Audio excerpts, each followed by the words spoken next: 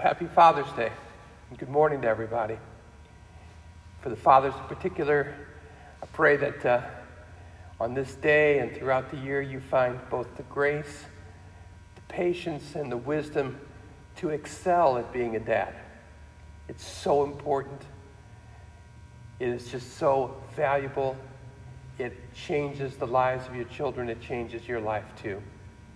And we rejoice, those of us who are fathers, in that great opportunity, but we are also so much aware of how much we need God's help and mercy and grace to be good fathers. Let's pray. We thank you, Heavenly Father, because you are so good to us. We've experienced that love and that goodness. We've experienced your hand shaping, molding, and leading us. Your word affirming us, your commands directing us. You are indeed a good Father. We ask you now, Lord, that you would speak to your children through your word, that you would help us know you better and know ourselves better and why we're here and what it is that you desire to see emerge in us and through us. We're also your servants as well as your children, so speak, Lord. We will listen. In Jesus' name, amen. I want to talk to you about two television shows that I find absolutely compelling and engaging. The first one was called Scientific American Frontiers. It ran for 15 years, from 1990 to 2005 on PBS. Each hour-long episode dealt with the recent scientific developments from astronomy to zoology, from chemistry, computers, insects, physics, nuclear medicine, to nuclear weapons. But what captured me and held my interest and generated really delight was the host and narrator of the show, none other than Alan Alda, Hawkeye from MASH. Alda was always curious, questioning, attentive, and just got such a kick out of learning new things. At times he was just gleeful at seeing a comet through a telescope or riding as a passenger in a driverless car. Episode after episode, I found myself interested and curious, even astonished at the things he was interested, curious, and astonished about. Those shows are all available online now. The other show is Diners, Drive-Ins, and Dives on the Food Network. Have you seen these? Guy Fieri, the celebrity chef, drives his 67 Chevy Camaro SS all around the country to great diners and other comfort food casual dining places. He's been here in St. Louis, and he visited, for example, Sweetie Pies and Iron Barley, Antonino's on the Hill, Highway 61 Roadhouse in Webster Groves. Regularly, though, he will feature a restaurant with a dish that I would never order. And yet, by the time he has discussed with the owner why it's featured, and we watch him describe how it's made and then describe how it tastes, I find myself craving things like confit pork belly corn dogs or blueberry goat cheese pie. I've learned a lot of things watching these two shows, but something I didn't expect to learn from Alda or Fieri has to do with evangelism. You didn't see that coming, did you? And we'll get back to those two guys in a few minutes. And I know that some of you might think, Tim, you sure ring that evangelism, outreach, share your faith bell a lot. I do. But I don't do it in excess because it is near the core of our relationship with Jesus. From time to time in life, the church needs a wake-up call to some simple and central and basic things. And one of these is Christianity is a converting religion. It is evangelistic. It is persuasive and expansive and missionary. Now, it's not coercive. It does not use the sword or manipulation or brainwashing, but it does proclaim and persuade and plead and pray. And where this is not believed and practiced, Christianity ceases to be Christianity. When we lose a passion to see people won over to Jesus, we lose Jesus. Christianity is a soul-winning, outreaching, mind-persuading, heart-entreating, rescuing, missionary faith, or it's not true Christianity. We need to be reminded of this because it is almost incredible how listless we can become while calling ourselves Christians. Little by little, our whole orientation can become inward. We can go for months and years and not think about those who without Christ are perishing. We become so dull and spiritually callous that we don't even ask if we believe in hell or lostness or the preciousness of Christ or the power of the cross and the freeness of the gospel and the command of Jesus. We just go about our in-house religious business like a medical clinic that sees fewer and fewer patients and has more and more staff meetings until there's nothing left but a smooth-running program for doctors and nurses and their families. That's what happens to many churches. It must not happen to ours. This is the last message in our series, The Real Deal. In the second half of this letter to the Colossians, in chapters 3 and 4, Paul the Apostle was describing the outcome for every believer who believes in a resurrected Jesus. And since the resurrection is real history, we're called to a way of living that is our real destiny. God, through Jesus, is making us into the real deal, fully formed followers of Jesus.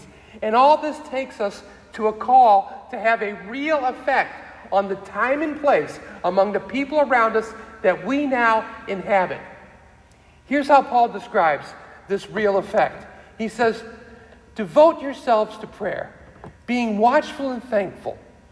And pray for us too, that God may open a door for our message, so that we may proclaim the mystery of Christ, for which I am in chains. Pray that I may proclaim it clearly as I should. Be wise in the way you act toward outsiders. Make the most of every opportunity. Let your conversation always be full of grace, seasoned with salt, so that you may know how to answer everyone." That's Colossians chapter 2, verses 2 to 6. Now, last week, we looked at the first part of this section, and we described how devoted, watchful, and thankful prayer is the supernatural means by which the Holy Spirit orients our disconnected, distracted hearts toward the mission of disciple-making that Jesus has given to each of his followers. And though we will encounter resistance to Christ's call to people to turn from personal sin and to be forgiven and free from judgment, guilt, and shame through this devoted, watchful, and thankful prayer, nevertheless, we continue on because these closed doors of resistance are opened. And what might Paul or you or I do should the door be open? Well, look back in verse 3 at the end. It says in verse 3, "That we may proclaim the mystery of Christ, for which I am in chains." We should have one goal, one solitary purpose, to proclaim the mystery of Christ. The word mystery doesn't mean what it does like in a murder mystery when we don't know who done it and why. The New Testament typically uses this word mystery when it describes a truth that was formerly hidden, but now it is made known in Jesus Christ. The mystery of Christ is the revelation of what God has done and through his Son to make possible atonement for sin and its forgiveness. That the Word should become flesh, John chapter 1:14, is a mystery now made known for our salvation. That God was in Christ reconciling the world to himself, 2 Corinthians 5:19, is a mystery now revealed for our justification.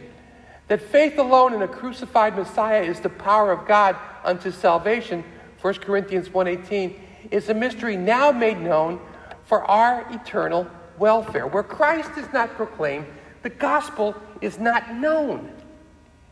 And no matter how psychologically soothing a sermon may be, if the mystery of Christ is not center stage, the gospel has not been preached. The focus of our message is not self-esteem or social justice, racial reconciliation, the plight of the poor, or world peace, as important as those issues are in their own right. But Jesus Christ crucified and risen for the salvation of our lost souls. That is the core of our message. That's what needs to be preached.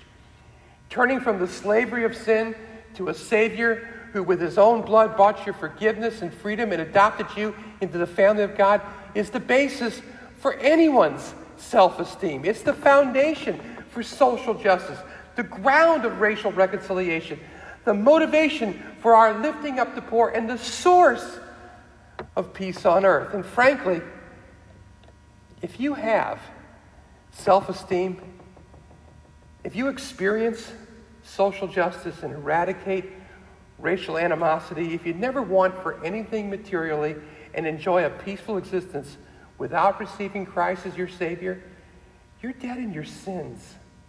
You're under the wrath of God and face his unassailable justice of eternal separation from God in a place the Bible calls hell. The preaching of the gospel is the announcement of the sole remedy for the worst condition that besets men and women, and its effect treats the many other maladies in our broken world as well. Now, I found the next verse astonishing at first glance. Verse 4, Paul says, "Pray that I may proclaim it clearly as I should." Now, if anyone had a grasp of the gospel, I would think it would be Paul the Apostle. His letters in the New Testament, he clearly explains the gospel and its impact on a believer's life. But if you look ahead to the next two verses, it tells me that Paul isn't talking about clarity regarding the details of the gospel.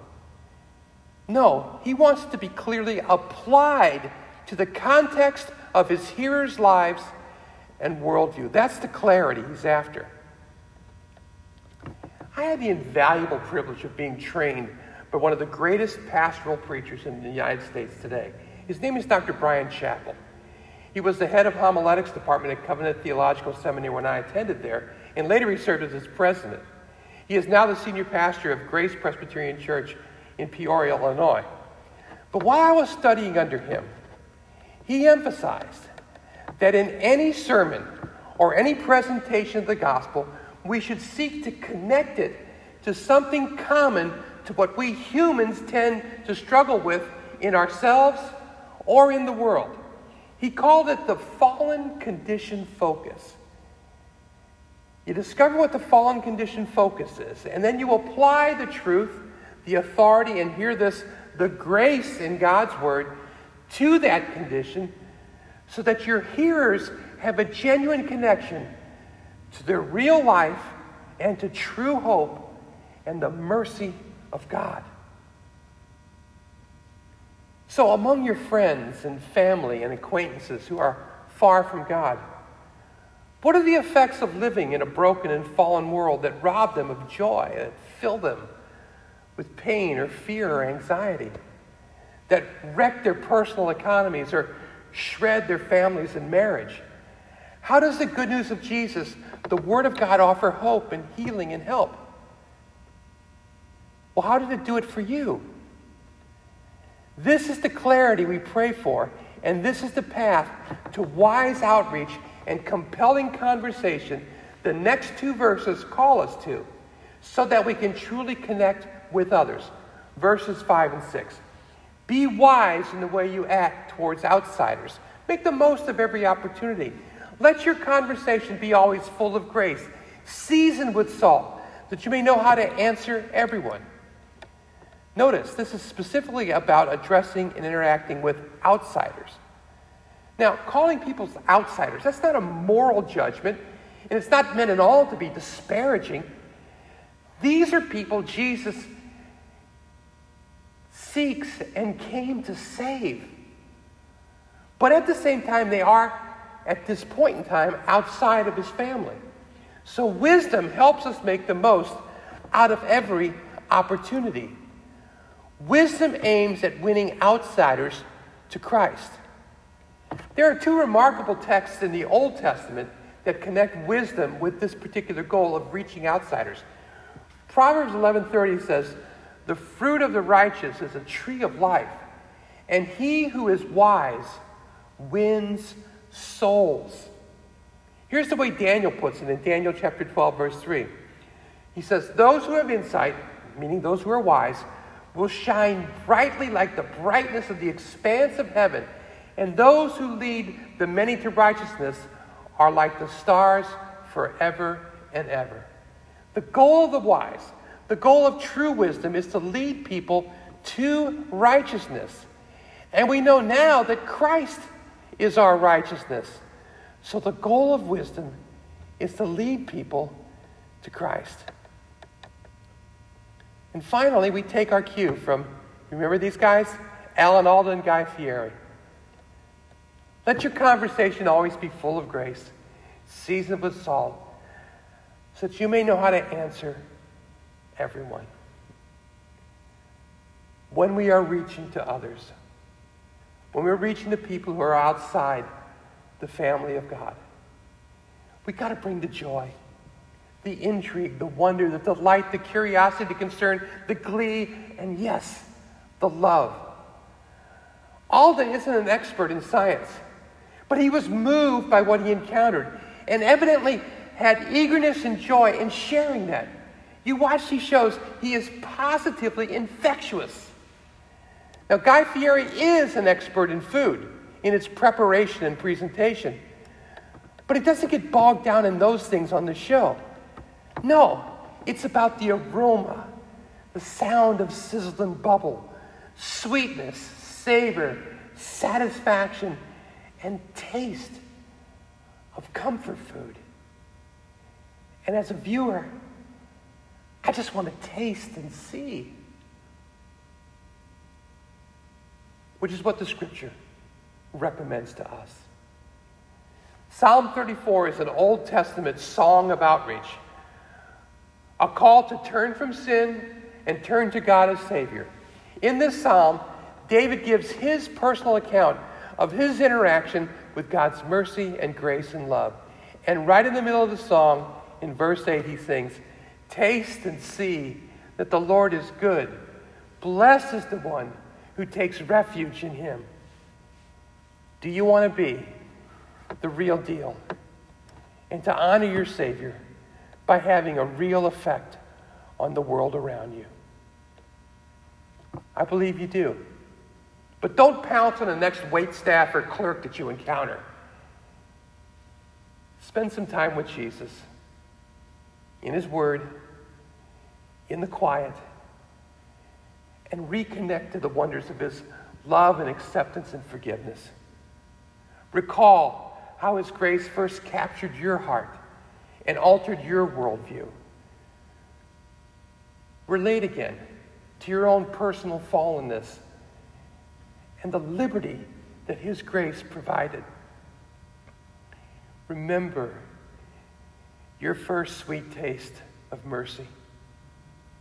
Renew your longing for his return and relax in the comfort of knowing that you are always loved and you're never homeless. Exalt in his majesty and anticipate the revealing of his glory. Then, out of obedience to the one that you call Lord and compassion for the fragile and broken humans all around you, then proclaim the mystery of Christ. Do it. Let's pray. Father, we have heard your voice in this message today. And we've heard from your heart. Christ Jesus came into the world, sinners to save. He came to seek and save the lost. And our Lord, your Son, he gave us the mission of reconciliation, to call people from their place of death to life, to show forth your mercy and your grace and your love, the peril of their lostness, the depth of their brokenness and hurt and need, and the way of escape and the path to wholeness and healing and life. We want to be about that. We want to embrace that mission. We will seek you, Lord, with devoted, watchful, and thankful prayer about these things. And we will bring forth from our own hearts and experiences all the wonder and the joy and the intrigue, the celebration, the glory and the mystery of the gospel of Jesus. Help us do that. Help us obey, we ask. In Jesus' name, amen. Well, God bless you. We'll see you again soon.